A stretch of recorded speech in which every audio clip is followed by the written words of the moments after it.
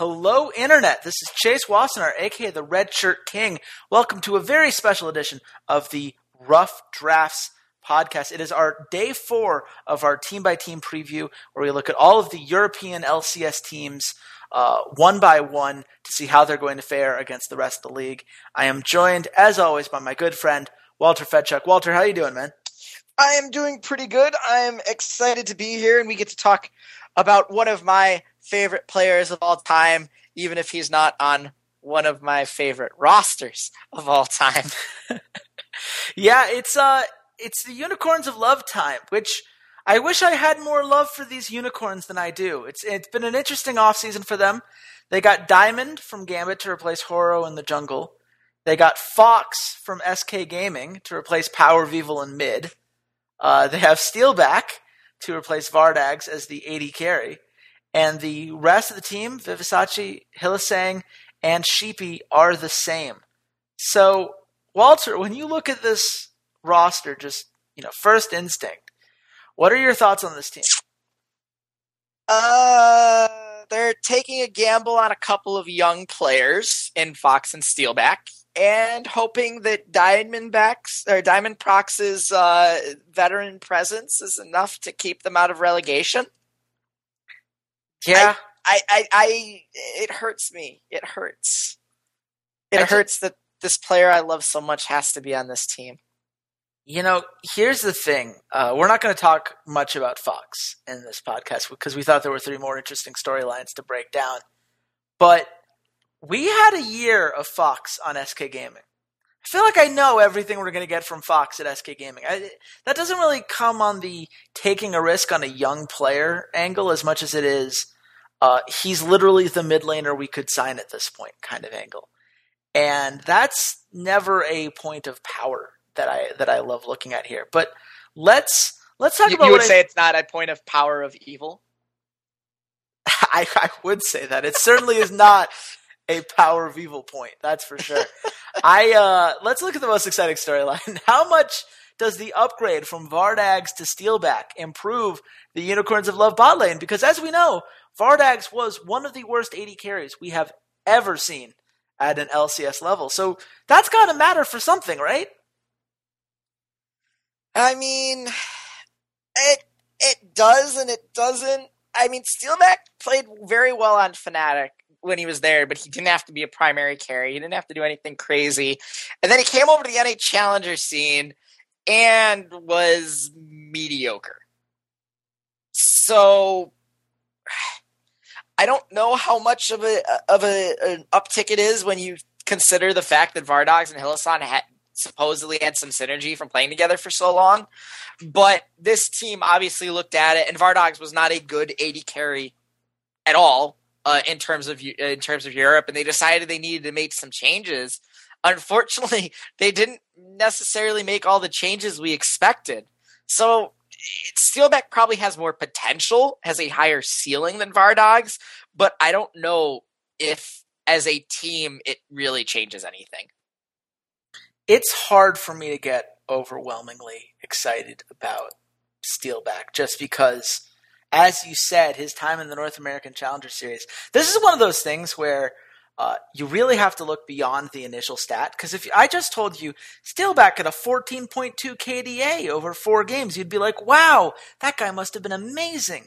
And then I would say, and only 3 of those were kills. And you'd be like, oh, maybe not.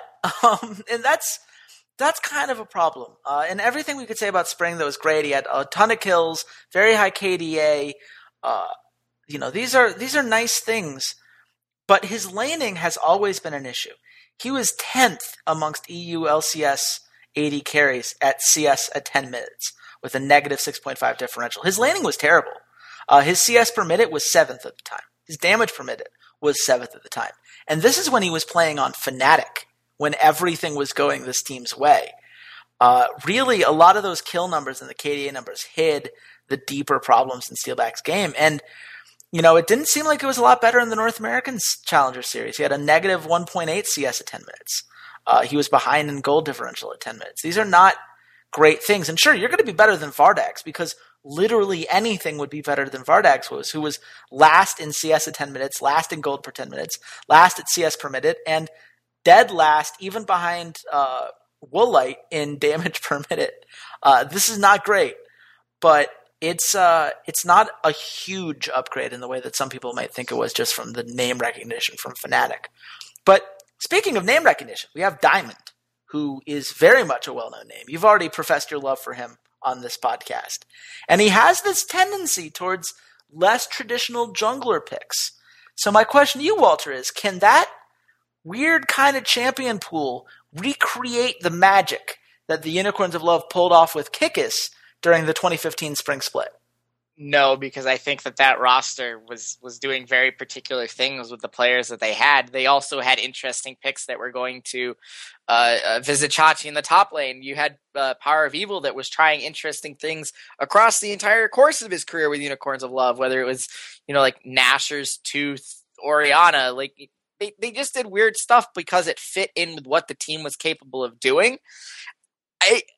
Diamond has always been a player that tries to innovate in the jungle. He tries to figure out something. Everyone remembers he's the one who really pulled in season 2, pulled this Lee Sin heavy ganking style with Edward playing Alistar, tower diving at level 3 in the middle lane. They did a lot of interesting stuff. He was the one that pulled Sejuani out when last year at the IM Katowice, I think it was, where he pulled out the Sejuani, and then Sejuani was this really strong champion pick for, maybe a month and a half. So I think he'll bring it out, but I don't think that that's going to bring back their winning ways of, IEM San Jose last year, where they brought out the Jungle Twisted Fate and they were doing so well last year. I don't think that that's what you're going to be expecting from this team.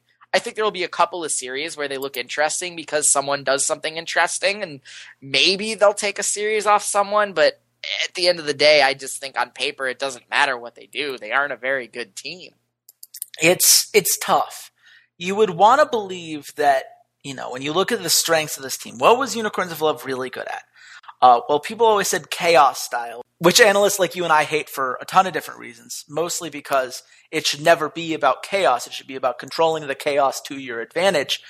But this team doesn't have that same kind of power that it did then. Hylissang hasn't looked like the same guy he did in the spring.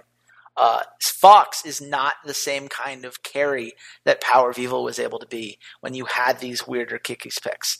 And Diamond has not been that consistent. When we saw Forgiven fall out over the last couple weeks due to his ban, Diamond did not look great. And that's something where I have a worry, especially going back to the 2015 spring split where Diamond was very hot and cold.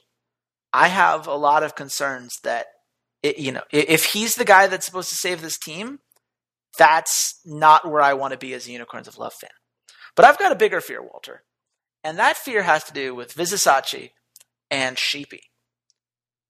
Are these guys outclassed at this point in their careers by the opponents that they'll play on a week-to-week basis? Yes. 100% yes. I don't think Vizisachi should be a top laner anymore, and they don't have an analyst or real coaching staff. Sheepy, their pick ban phases are awful. I don't think that Sheepy was the one that was innovating and creating all this stuff for them when they were on these crazy runs. I think that they just needed a coach, and Sheepy was like, all right, well, I guess it'll be me because you guys don't really need or want a coach. So I think at the end of the day, there are a lot of organizational pitfalls with this team. That is what has led to their downfall. Back from when, people thought, oh, maybe they're going to go to Worlds, they're going to be a good European team, to where they are now, which is, picking at the scraps of what they can find, and, taking players that were not successful in Challenger or, at the LCS level. It's really hard to look at either of those guys and feel great about it. Vizisachi can point to, hey, I got, a 3.1 KDA. That put me 4th amongst top laners. I was 1st in kill participation, which was essentially a long way of saying the Unicorns of Love didn't get that many kills outside of, team fights and some kind of weird back and forths there. He did fine in laning. He was 3rd in CS differential at 10 minutes. But as soon as you got out of the 10-minute mark, he was 9th in CS per minute. He was 7th in damage per minute, 7th in earned gold per minute. These are problems. This is not the guy that they need in the top lane's position, especially when you're allowing yourself to have a guy like Fox as your mid laner, who we know is not a carry. When you're looking at a guy like Steelback, who we know is not this, definitive laner in his own right. But I'm with you. I think the biggest problem with this team is Sheepy. I think that, he is the founder of this team. He is the guy that has been with this organization since they started.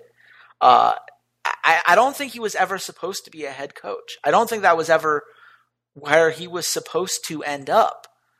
But at the same time, you got to look at it and say, well, crap, you got to do something. And they needed a coach, and he stepped up, but they didn't put any of the time, the money, whatever they needed to get a new infrastructure, to build up on something, to let somebody else take those reins. And I don't know if it's because they don't have money or because they're just not particularly well organized, because these aren't guys that specialize in this, but it really does feel like it set them back significantly as far as what their potential could be.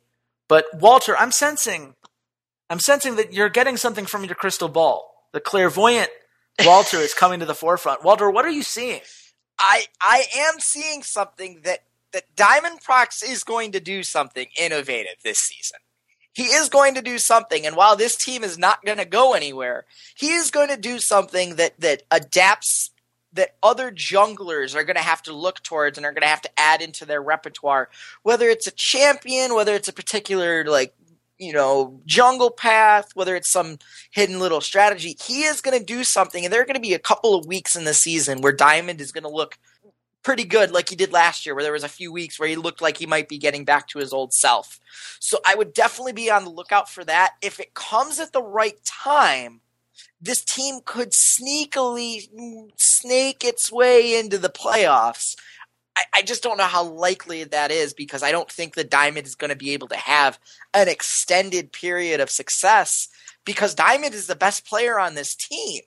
And if you are a Unicorns of Love fan, that should kind of disappoint you, that compared to where they were last year. Yeah, I'm very disappointed in this team for a number of reasons. Hylissang did not take the step forward I thought he would from the spring. Vizisachi has kind of failed to prove that he can be more than a guy who brings out some weird picks every now and then. Fox and Steelback are kind of uninspired signings, I'll say.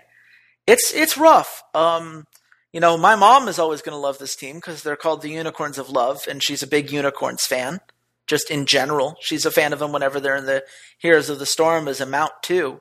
So, all for these kinds of marketing things. But you would think that an organization that has that kind of marketing power would have done more with it. And it's just kind of a shame to see, as all these other teams are expanding their infrastructure and getting these coaches, getting these analysts, really taking a hard look at how they can be the best that they can be. We're looking at a team here with one guy who's the owner and head coach and was never really designed to be either. And that's just a shame. But Walter, where do you see this team at the end of the day with all of these things considered? I think this is a team that's going to be struggling to stay out of relegation, which is so sad because my poor Diamond Prox does not deserve this. And maybe they surprise us. Maybe Fox and Steelback take some crazy leap and are kind of able to drag the rest of them along with them, but I just don't see it. I don't think they have the infrastructure in place. I think other teams are way ahead of them in terms of their coaching staffs and analytics. And just talent-wise, I think there are a bunch of teams that are way more talented than this roster. So it's going to be another kind of disappointing split as a Diamond Prox fan and as a Unicorn of Love fan, in my opinion. Yeah, this is going to be rough. I think if they get the 7 seed, they're going to have to consider this season a massive success. Yeah, I think that's where they are at this point, which is never where you want to be as a whole. But at this point, you just look at the players that you've put together and, how little infrastructure you have, how, Kikis was able to compensate for some of that because he sees the game in a little bit of a different way. But you don't have that anymore. You don't have, I guess you turn it over to Diamond, but, even Diamond has worked with coaches for a while now. And, we had that big moment where he realized he can't do it all on his own. He's not at that point in his career anymore. And I don't see anyone on Unicorns of Love unless Hylissang and Steelback make a leap, and the spot lane just becomes, sneakily good. I find it very hard to imagine this team in the playoffs.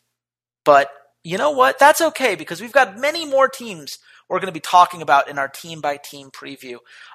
We have just finished Day 4 here in Europe. We've talked about Vitality, Splice, and H2K over the past 3 days. You should totally check those out, as well as our 4 episodes we've now done on North America, TSM, Immortals, NRG, and CLG. And if you want to listen to all of those, you can find them at soundcloud.com/esportsgamblinghour, or follow us on iTunes at the Esports Gambling Hour. You can also talk to us on Twitter. I'm at RedShirtKing on Twitter. Walter, where can they find you? You can find me at C80s_LOL. And you should definitely come back tomorrow, because we are going to be talking about a team that is rebuilding for the second year in a row. But this time, I think people are going to believe in it instead of abandoning the ship so early on. So until then, goodbye, Internet.